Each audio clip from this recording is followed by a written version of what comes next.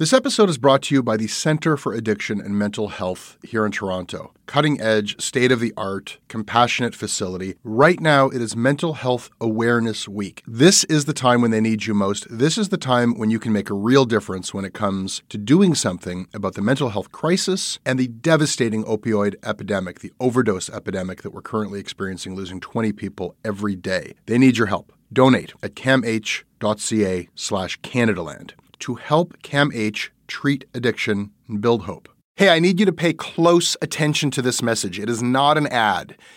This is about Canadaland, and this is about you. You need to know that the news crisis is about to get a lot worse. You've heard about the layoffs. We're about to have news closures, and it's very likely that we're going to be seeing the defunding of the CBC. Where are you going to get your information from? What can you do about this? You can support Canadaland. We need you to. And so for this month and this month only, you can become a Canadaland supporter and get everything our supporters get for just $2 a month. That is an almost 80% discount. The clock is ticking on this. It disappears at the end of the month, and then we will not offer it. We need your support. We need to keep news coverage alive in Canada. Go right now to canadaland.com/join. And thank you.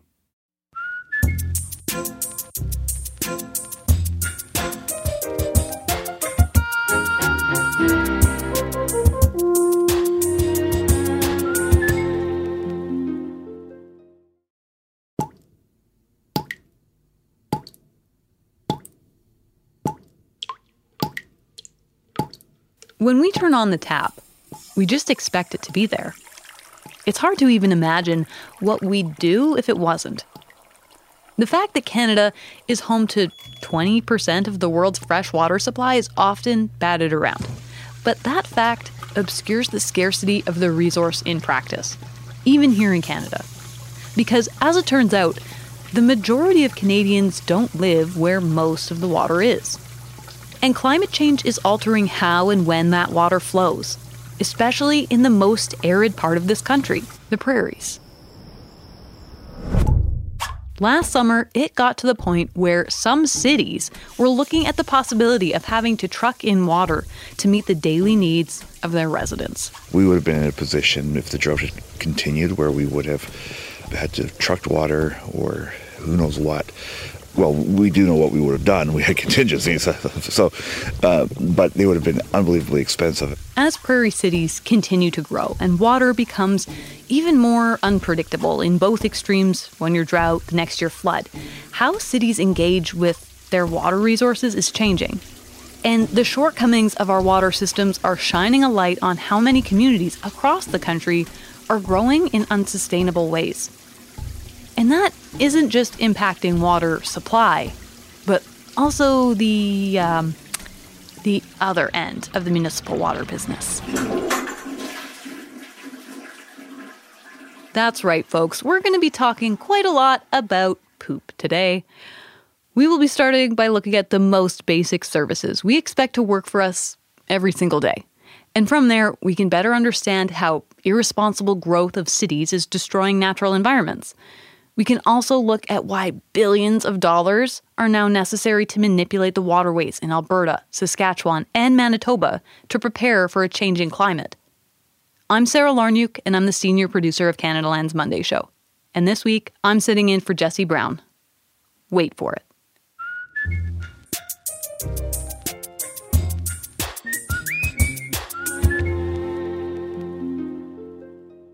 This episode is brought to you by Octavie Bellavance, Alex Naylor, Jasmine Hughes, Franciszek Bujnok, Isaac Lloyd, Jim Aldridge, Jody Mann, and Aliza.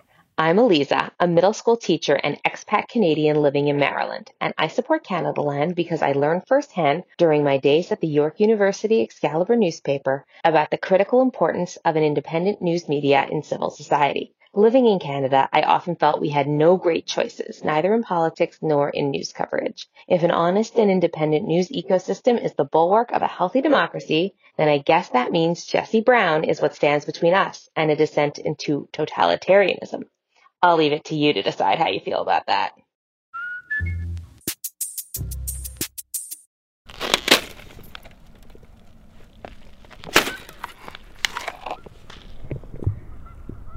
There's something super satisfying about smashing a layer of pristine ice in spring. Isn't there? Maybe I'm just weird, but I think that sound is just so gratifying. It's like the sound of freedom from a long, cold winter. This ice I'm smashing is on the shore of Lake Minnewaska in Morden, Manitoba. It's an hour-and-a-half drive southwest of Winnipeg and about 25 kilometers from the North Dakota border. Since I moved back to Winnipeg a few years ago, this city has captured my attention because of this lake. Well, sort of. Lake Minnewaska is a pretty grand name for this place. It's actually a relatively small human-made reservoir, but it serves as the main potable water source for this city that just can't stop growing. No, really. Morden started off as like 1,800 people in the 50s.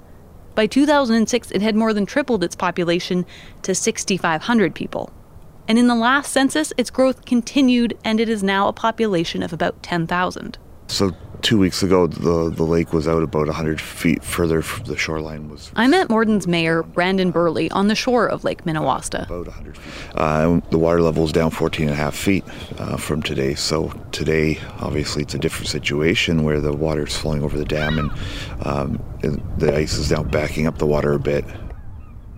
Basically, we're standing on a beach with no real beach to speak of. The lake has recently filled and the water's come up the sand all the way to the boardwalk.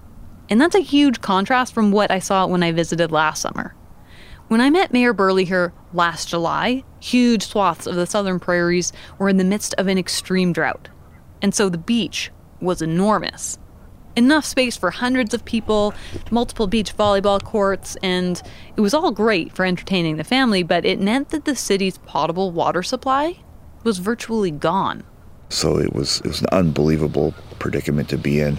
And until the snow started melting these past few weeks, this reservoir remained empty, worrying everyone that despite the huge amount of snow that fell here in Manitoba this winter, this reservoir just wouldn't refill. And so we would have been in a position, if the drought had continued, where we would have had to have trucked water or pumped from the Pembina or who knows what. Well, we do know what we would have done. We had contingencies, but they would have been unbelievably expensive, and I don't know how we would have funded them. We would have probably been in that position by maybe June of this year had this lake not filled.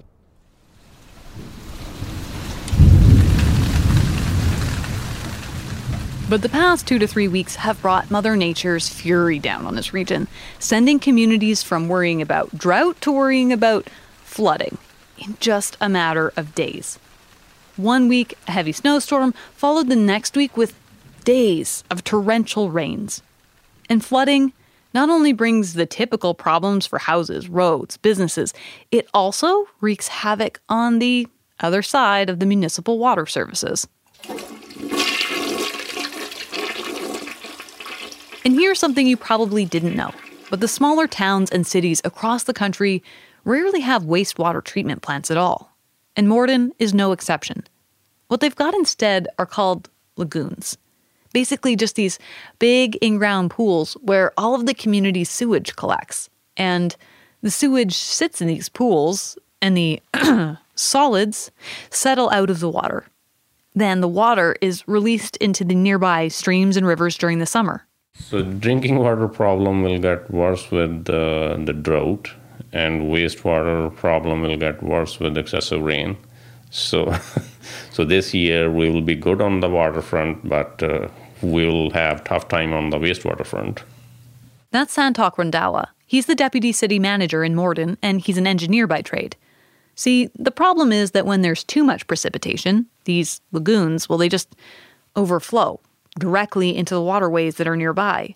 None of that settling process occurs, and it's just raw sewage overflowing. It's been a problem that the city's been aware of for years, and plans for a wastewater treatment plant to service Morden and the two neighboring communities have been in the works for a decade, but it's still not built. Meanwhile, Morden and the surrounding cities just keep growing, exaggerating the problem. And this is a familiar story in the prairies because so many of the fastest growing communities are these small cities, far outpacing the growth rate of big cities like Winnipeg, Calgary, or Regina. But there was a lack of planning for these big infrastructure projects like wastewater treatment plants, and the cost burden is substantial. It's not difficult to get the buy-in from your local council or the local government because they know the issues. But all these infrastructure projects, they are big ticket items, and we need federal and provincial funding on those things. So municipalities are not equipped that much on the financial side to handle these projects without the support from federal or provincial government.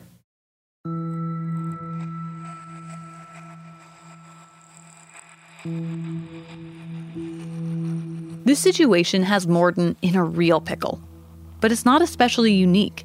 Similar stories can be heard all across the prairies.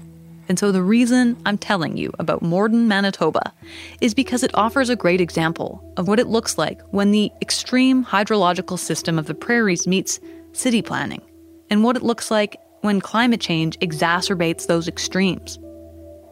It also shows us what happens when municipalities put economic development before sustainable, climate-informed planning.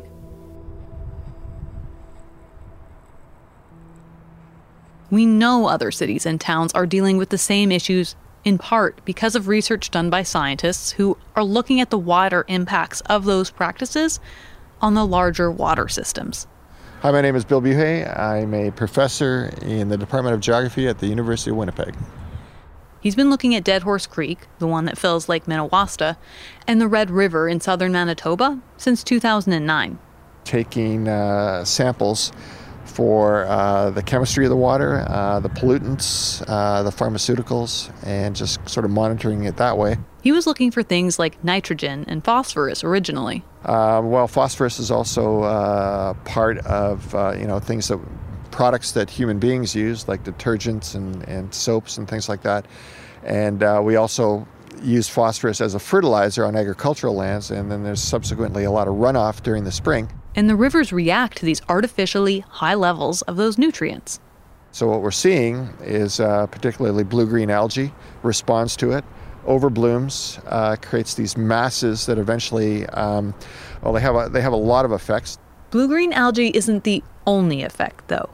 Particularly in the summer, when all of the small communities are releasing their sewage lagoon water, known as effluent, it regularly devastates the waterways. And what happened was that as the effluent was being released, you could see the oxygen levels coming down, and it was from fairly well oxygenated between 8 and 10 milligrams per liter. That's good. That's good for aquatic life. And then it dropped down to about 6 or 7, and then it was down around 2, or just hovering around above 2. And, just holding on, and aquatic life could, they'd be stressed, but they could live, right? And then all of a sudden, boom, it dropped below 2. And we just happened to be going out to sample that day. And when we got there, the whole top of the river was full of dead fish. They all died because of the oxygen levels, right? And this would have been in like July or something when they were letting the effluent. And you know why that was? Because we were monitoring both the weather and the water. All it took was for a cloudy day, and that killed the fish. And you know why?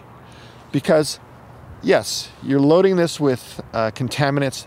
They're utilizing the oxygen. They're dropping the oxygen levels. They're putting stress on the river in terms of, that's hypoxic, almost going into anoxia. But there's still macrophytes in the water that are photosynthesizing. Mm-hmm. So they're making up the slack, right? Okay. So on a sunny day, you'd see the oxygen levels go up a bit, even though the effluent was going in, right? And on a cloudy day, it would come back down because the macrophytes aren't photosynthesizing, right? All it took really was a really cloudy day for a couple days, and the macrophytes weren't making up that excess oxygen, and it killed everything. That's how vulnerable that situation is, right?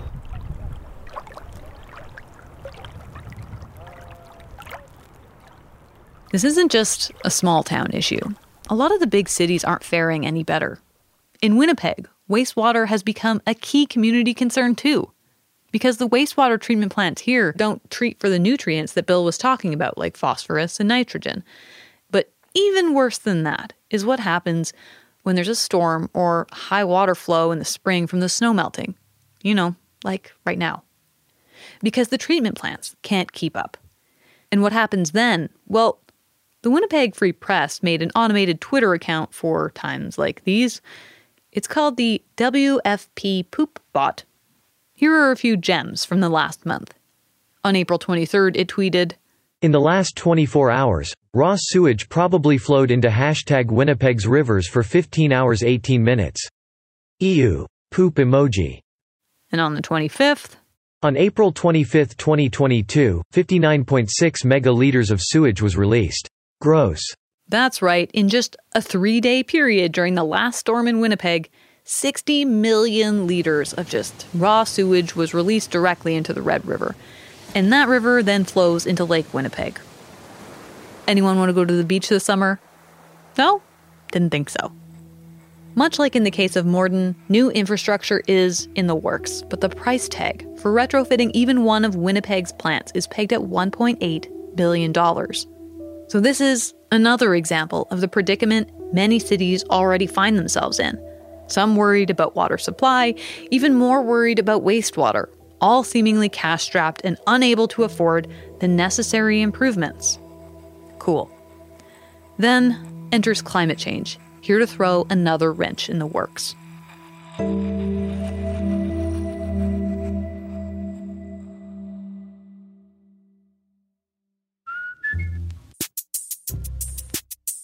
This episode is brought to you by the Center for Addiction and Mental Health. Right now, there is an opioid crisis. Right now, there is a mental health crisis. But right now, it is Mental Health Week. And what that means is you can do something about these crises. You can help people. You can help CAMH save lives. They offer treatment with dignity, and they are doing cutting-edge research. I don't know if anybody listening to this is untouched by this crisis. You can see it in the downtown of every city in this country. You certainly feel it in Toronto. This is not something happening to other people. These are our friends. These are our communities, our families. We are all touched by addiction. We are all touched by the mental health crisis, and we all share responsibility to do something about it. Helping CAMH is something you can do about it. Help change mental health care forever. Your support will help CAMH build a future where nobody is left behind. Donate at camh.ca/Canadaland to help them treat addiction and build hope. This episode is sponsored by BetterHelp. It's amazing the things that we tell ourselves to talk ourselves out of getting help. Anybody who's actually gotten help knows that the process of getting things off your chest, of taking your stressors, your problems, and just like not letting them be bottled up, working through just conveying them to somebody, half of the battle is just doing that. You unburden yourself, and you know what? If you have a real mental health professional, no, they don't have magic bullets or magic words that make it all go away. But often they can help you see things a little bit differently and guide you to strategies or tools or to a new perspective that actually does help. As the largest online therapy provider in the world, BetterHelp can provide access to mental health professionals with a wide variety of expertise in mental health. Because you listen to this podcast, you get 10% off of your first month at betterhelp.com/Canadaland. That's betterhelp.com/Canadaland. You are speaking with Frank Frigo. I am the acting manager of a group within the City of Calgary's Water Resources business unit that is called Watershed Planning. So yeah, Frank Frigo is the City of Calgary's go-to guy on water. And Calgary is a city that understands the wild swings of the prairie water system. 2013 flood, anyone? That caused a cool $5 billion in estimated damages. And more frequent and intense storms are one of the most well-understood impacts of a warming climate. But Calgary also has to be aware of the impacts a changing climate is having on the mountains right next door. You know, with the very steep mountain catchment we have upstream, a single event can take us from drought to flood. And we're one of the unique jurisdictions where we can have drought and flood in the same water year. So we're quite aware that we're working with a very dynamic system. Where a vehicle is probably more a Ferrari than a smart car. The volatile Bow River snakes through downtown Calgary and is a part of the Saskatchewan River Basin that flows and supplies water to most of the southern prairies. So when climate change impacts this river, the ripple effects span 3 provinces. What we have seen is because of the predominance of alpine terrain upstream of us, that generally means that we're getting snow in the alpine all the way into the June period, and then that alpine snow really doesn't start melting off till June and July, and that has generally meant that water is quite ample in the June, July, and into the early August period in most years. Okay, so winter snow actually acts as a natural storage mechanism, and then it melts slowly, and that actually gives you water the rest of the summer. And climate models forecast that more precipitation is likely to fall in the mountains in the winter. But that could create problems for two reasons. For one, it's becoming more likely that that precipitation might fall as rain instead of snow, and that doesn't store as well. And the other problem is that the spring snowmelt is coming earlier and earlier, which means the greatest water flows might not actually be there when people need it the most. People who live in Calgary, but also farmers. Unfortunately, in our case, we haven't seen a lot of evidence that these shifts mean an increase in drought risk and a decrease in flood. It's more like an increase at both ends of the spectrum. So an increase in the potential for large events due to the possibility of extreme events becoming more frequent on the flood side, but at the same time seeing a different seasonal dynamic that could lead to more late season stress on the water resources, which really puts us in a place to think very carefully about utilizing existing management techniques, storage reservoirs, hydropower facilities. Dave Sawchin is the director of the Prairie Adaptation Research Collective, or PARC, at the University of Regina.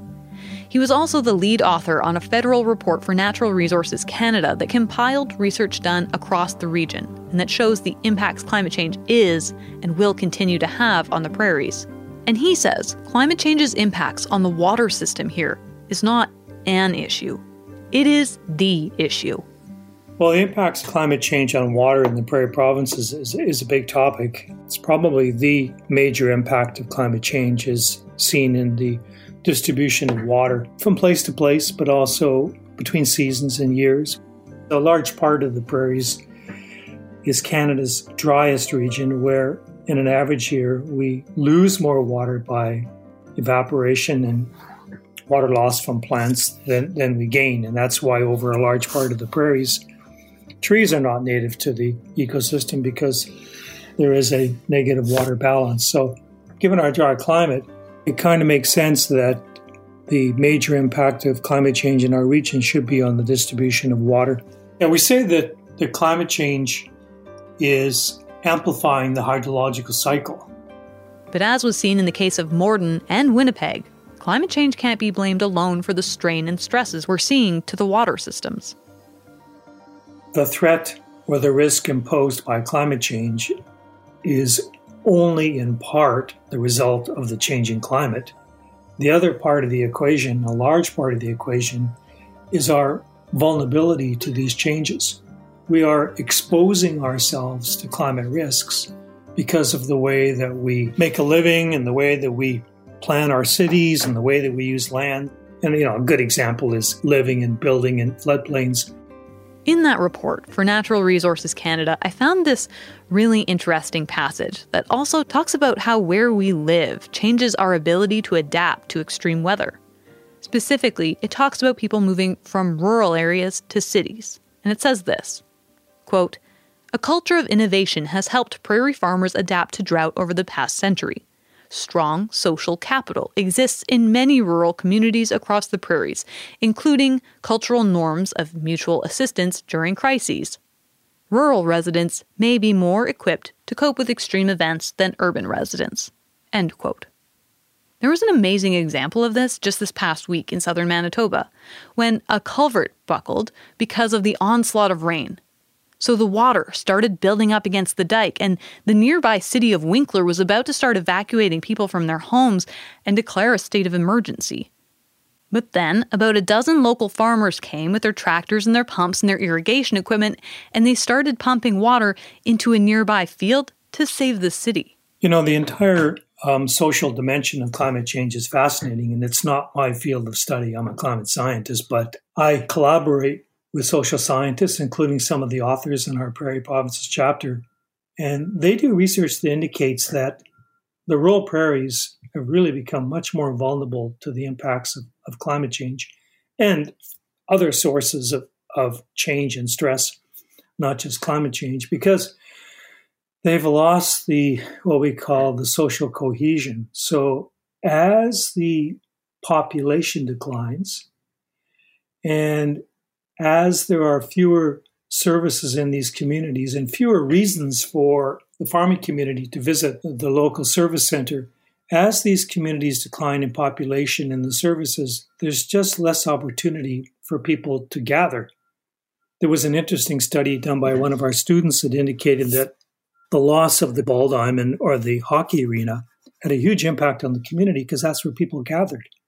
And they were coming to watch a ball game or a hockey game, but this is where they had their social interaction. So, yes, there are very, very social reasons as to why we have this heightened vulnerability to climate change as a result of changes in our economy and our population. It's just another piece of this incredibly complicated issue of how urban life intersects with a changing water system. But overall, the big picture emerging as we put these pieces of the puzzle together is still a bit of a mystery. And that's because a few critical pieces are missing still. One being that it is difficult to understand, even with hydrological and climate models, just how bad things could get for Alberta versus Saskatchewan for Manitoba.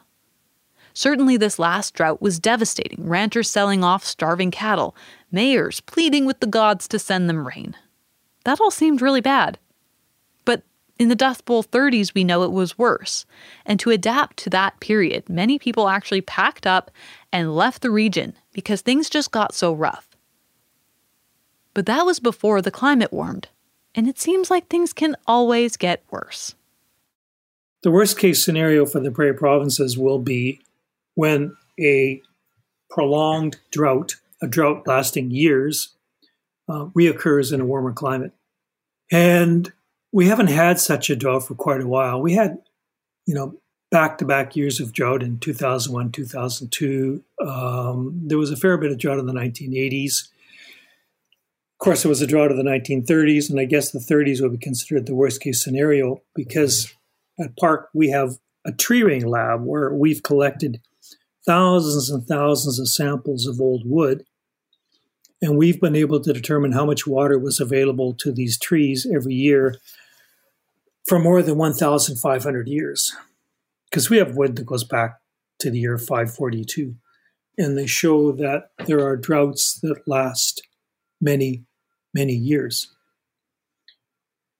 They just haven't occurred since the prairies were settled by Europeans. But they will reoccur. But when they reoccur, they will occur in a climate that's much warmer than in the past. So we expect these prolonged, these sustained droughts, these multi-year droughts to have devastating consequences for the prairies. Floods, drought, raw sewage. Have I filled you with enough dread yet? Can we flip the switch from doom to hope? Because while this all really seems kind of crazy and dark, it's not like no one has started to try to make things better, come up with answers to the complicated beehive of questions. Calgary is a good example here too, having invested intensively in wastewater treatment capacity as well as water efficiency programs in the last 2 decades. Here's Frank Frigo at the City of Calgary again.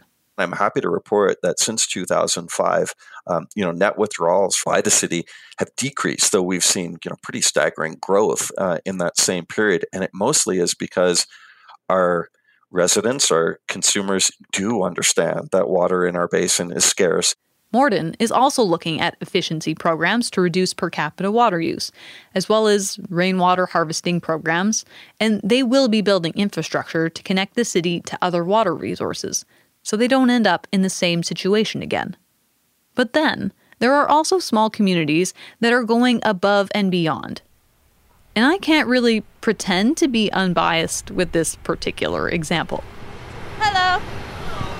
Pick the most miserable day possible. Oh, right? What is going on? Climate change. The highway was nice. The last town I'll take you to today is Selkirk, Manitoba.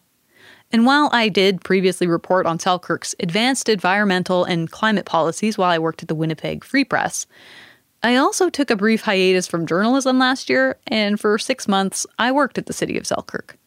But that's how I learned about how advanced municipal answers to these huge problems can really be. And it's where I met Raven. I'm Raven Sharma. I'm the manager of utilities for the city of Selkirk. She took me on one of my favorite tours, but one that leaves you smelling just a bit off for the rest of the day. She showed me the city's brand spanking new wastewater treatment plant. The plant is advanced enough that all those nutrients we talked about earlier being a problem in the Red River, well, this plant uses a membrane bioreactor, and what that means is that it allows the treatment plant to filter out all of those nutrients. Nitrogen, phosphorus. All right, I'll take you through. Just be a little careful. Yeah, I had no idea what we were doing, so this is loud. Sorry, it gets kind of loud, but the process starts the moment the water flows into the plant. Grates and filters take out any solids. This area is called the headworks. The new headworks compared to what we had before, we just had a bar screen, 6 millimeter. So if you picture that, a credit card could get through it. I've seen capsules. I don't need to describe what I've seen, but the headworks that we have now, because Selkirk thought about the future, thought about potential for pharmacology, all of that would be filtered out in the headworks prior to it hitting the bioreactor, because we have gone down to sub 30 microns, which is, you can't even see it. We're able to get rid of everything, which is pretty amazing because that also will increase our life expectancy of our bioreactors and our membranes. Right, okay. Not to put you into graphic detail, but so in an old plant, it would have been everyone knows what's in there, like condoms, plastic containers, whatever, that all. Cats. Yeah. Yes, you heard that right. She said cats. They've been known to come in through the storm drains. Leaves. Selkirk loves their corn. I always know when it's corn season. All right, that might be in the graphic detail aspect. But all of that would have been passable before, it would have gone. It would have been passable, and all of these things. So if you think of nitrogen and ammonia and phosphorus, nutrients, fertilizer, all of that would have impacted the biology and then yields and infects our rivers and our lakes. It's great that we know for sure that we're not putting that into the watersheds. Yeah, that's not a small improvement. That's it's astronomical. And so the effluent that we had in our old plant had a lot of suspended solids, we call it. So you can actually see bugs, you can see calcium and different types of molecules in it. The effluent that we have, the product after this plant, is drinkable. We can't classify it that yet, but it meets all the standards for potable water. It is clear. There's no suspended solids in it. There's no fecal coliform. There's no phosphorus or nitrogen. We're at trace. So we have to meet 1 milligram per liter, and we're at 0.3, which is trace. Our suspended solids are at 2, so it's very clear. Technically, the water leaving this plant is cleaner than the water running by in the Red River. There's less phosphorus, nitrogen, suspended solids, all of it. It's like drinking water straight to the river. Mm-hmm. Yeah. Okay, don't hold your breath. I did not drink it. I'm not that committed, though I'm sure it's great water. This is all part of the preparation for the future. Maybe one day our water can be fully recycled in our own communities, moving from the wastewater treatment plant to the water treatment plant, back to our houses, and then back out again. It's certainly a possibility within reach. We are known as the leaders. We are known as having the most advanced technology. They're using our plants as examples in the literature. They're using our plants to teach others. It's pretty amazing to be a part of. Is that Manitoba-wide, Canada-wide? What are we talking about when we say leaders? I would say Canada-wide. North America, so the membranes that we have are in California and Singapore. And so no one else has membranes like this in Canada. Also, just the laboratory that we have, the internal testing that we do. This is not required by the province, but we do it anyways, just so that we can catch things. If the biology of something has upset the chemistry, we're able to tackle it right away. And Selkirk's Chief Administrative Officer, Dwayne Nicol, says the wastewater plant is a part of the city's bigger goal of limiting waste of all kinds, to limit the community's impact on the environment. Well, I think with every portion of human life, we need to start thinking about the circular economy and how do we stop creating waste. So with our wastewater treatment plant, if we can redirect all of that reclaimed water to at this point, industrial purposes, and in time, as people become more comfortable, as the technology improves, and turn it into potable water, so that we have that opportunity to defend against any sort of worry of running out of water. The city has also paired the investment in a new wastewater treatment plant with other projects like splitting the city's storm and sewage systems to help prevent flooding and overwhelming the wastewater treatment plant during a storm. They're also incorporating more natural infrastructure to hold more water in the soil locally, like trees and stuff. But the trouble is that all of this costs money. A lot of money. And every city is feeling the pinch of not being able to afford these kinds of infrastructure projects. If we go back to the first community we talked about, Morden, they're looking at water costs going up by 23% this year as the community tries to cover the bill. And if water is the climate problem in the prairies, it's clear cities need help to rise to the adaptation challenge. I think there's some systematic problems we have in local government. I say local government, that's a misnomer. We're not a form of government. We're not a level of government. We call ourselves that. We're not in the Constitution. We are a municipal corporation. We don't have the same powers of taxation, just property tax, and then user fees. And so we have user fees on our water and wastewater services. But the true costs of those are artificially subsidized by grants. And so we've got a system in place where we starve municipal corporations that have the cost of delivering these services, have the greatest level of risk. If your municipal corporation is not working, immediately in the morning because the water's not coming out and the toilet's not flushing. So we're on the front lines of these issues. We have a tax system that does not give us the tools to be able to respond to, so we have to go cap in hand to the provincial and federal governments. We waited years, literally, for a program that could help us fund this work. Now, all the credit in the world to the federal and provincial government who saw the value of this and supported it. But the fact that we're not actively using asset management and doing long-term planning so that we can properly fund these things, it doesn't have to be a massive project. It doesn't have to be left to last-minute grant writing. You look at the challenging situation that the city of Winnipeg finds itself in.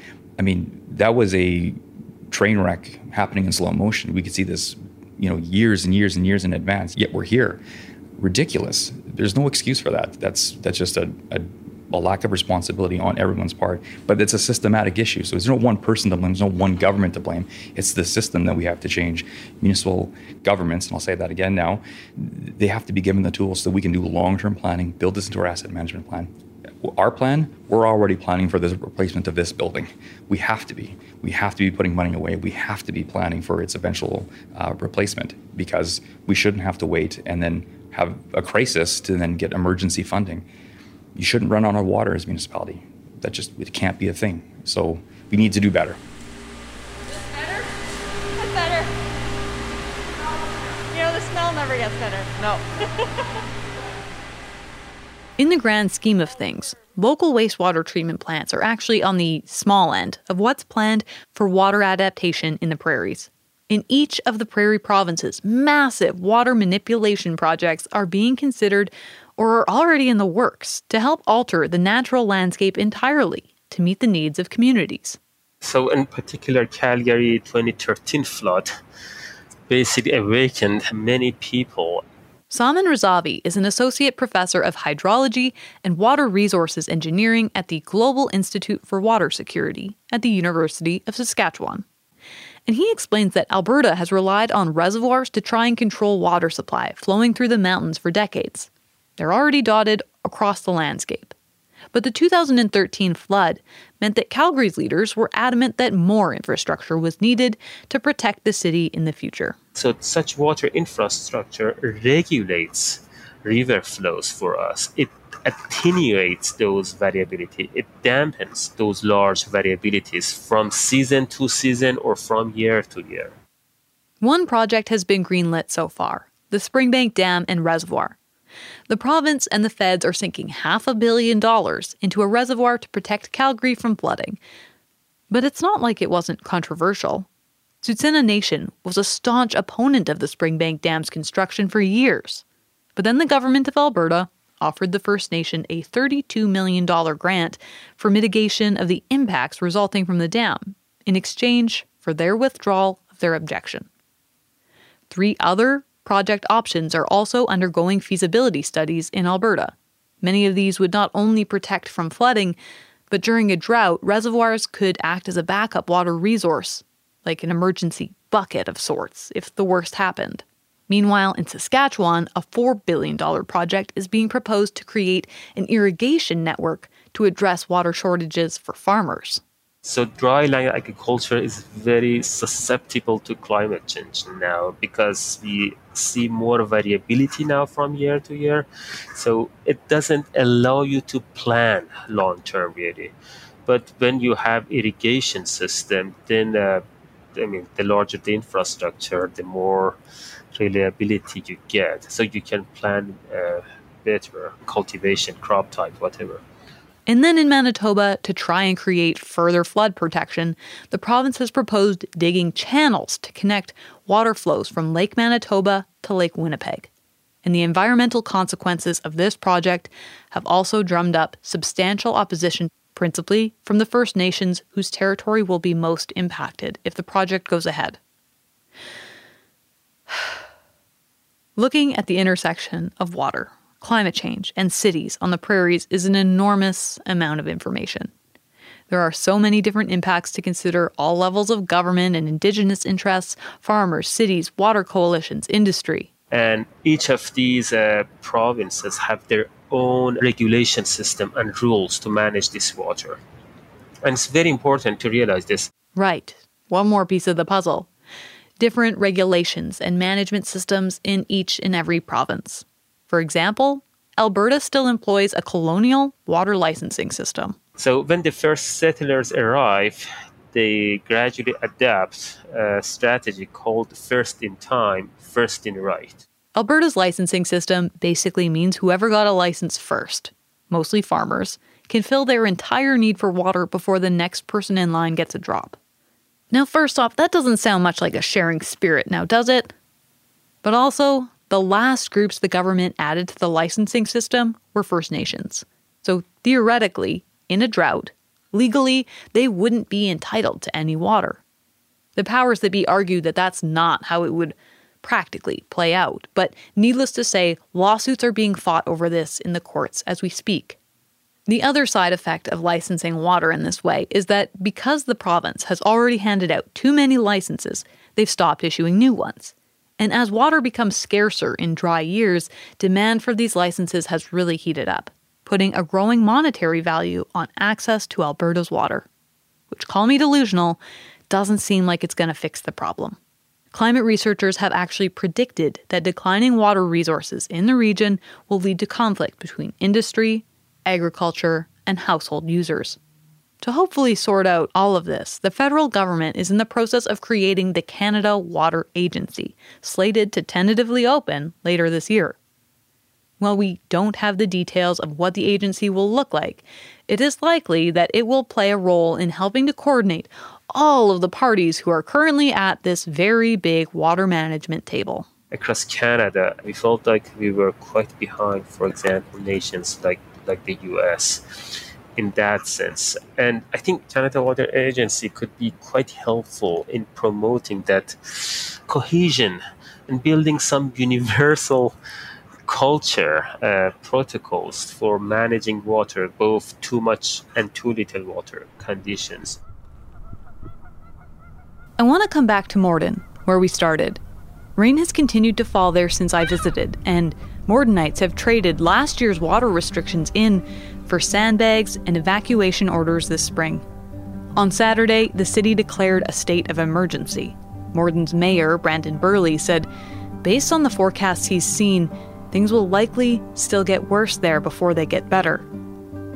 It's not that prairie people don't know how to live with extremes. It's always been this way. But climate change is going to make it that much tougher on everyone. Here's Dave Sachin at the University of Regina again. Yeah, it's incredible what's going on in southern Manitoba right now, where we've gone from extreme drought conditions of last summer to the flooding that's begun to occur as a result of a heavy snowpack in winter and spring. And that, what we call it whiplash, this extreme transition from dry to wet conditions and back over relatively short periods of time. This whiplash is the kind of conditions that we expect in a warmer climate. Now, I'm not saying that the drought of last summer and the flooding of this spring is caused by climate change. These are perfectly natural conditions. But there's pretty good science to suggest that the severity of the drought and the severity of the flooding is, to some extent, increased as a result of a warmer climate. These natural cycles are occurring in a warmer climate. So it's the kind of dramatic shift between wet and dry that we expect more often in a warmer climate. I guess that's the takeaway at the end of all of this. Get used to weather whiplash. This is already happening and it will happen more. But the other takeaway is that we can't afford to take our water resources for granted. What local and provincial governments are doing right now matters, and will ultimately decide how resilient we are as a country.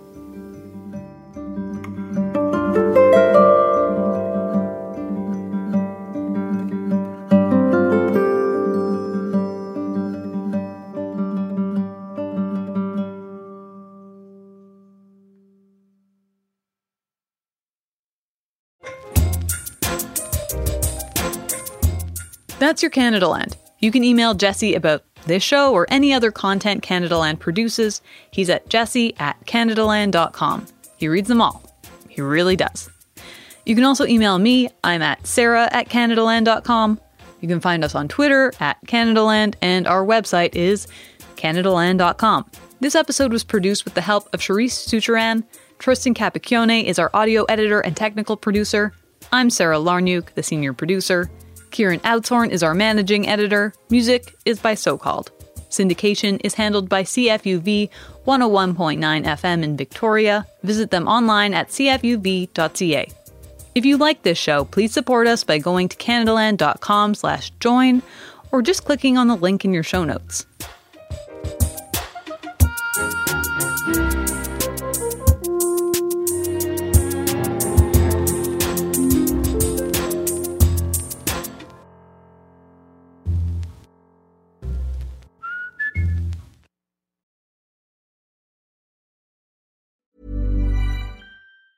Planning for your next trip?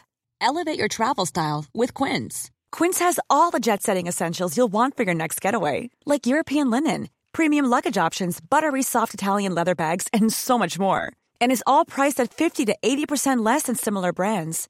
Plus, Quince only works with factories that use safe and ethical manufacturing practices. Pack your bags with high-quality essentials you'll be wearing for vacations to come with Quince. Go to quince.com/pack for free shipping and 365-day returns.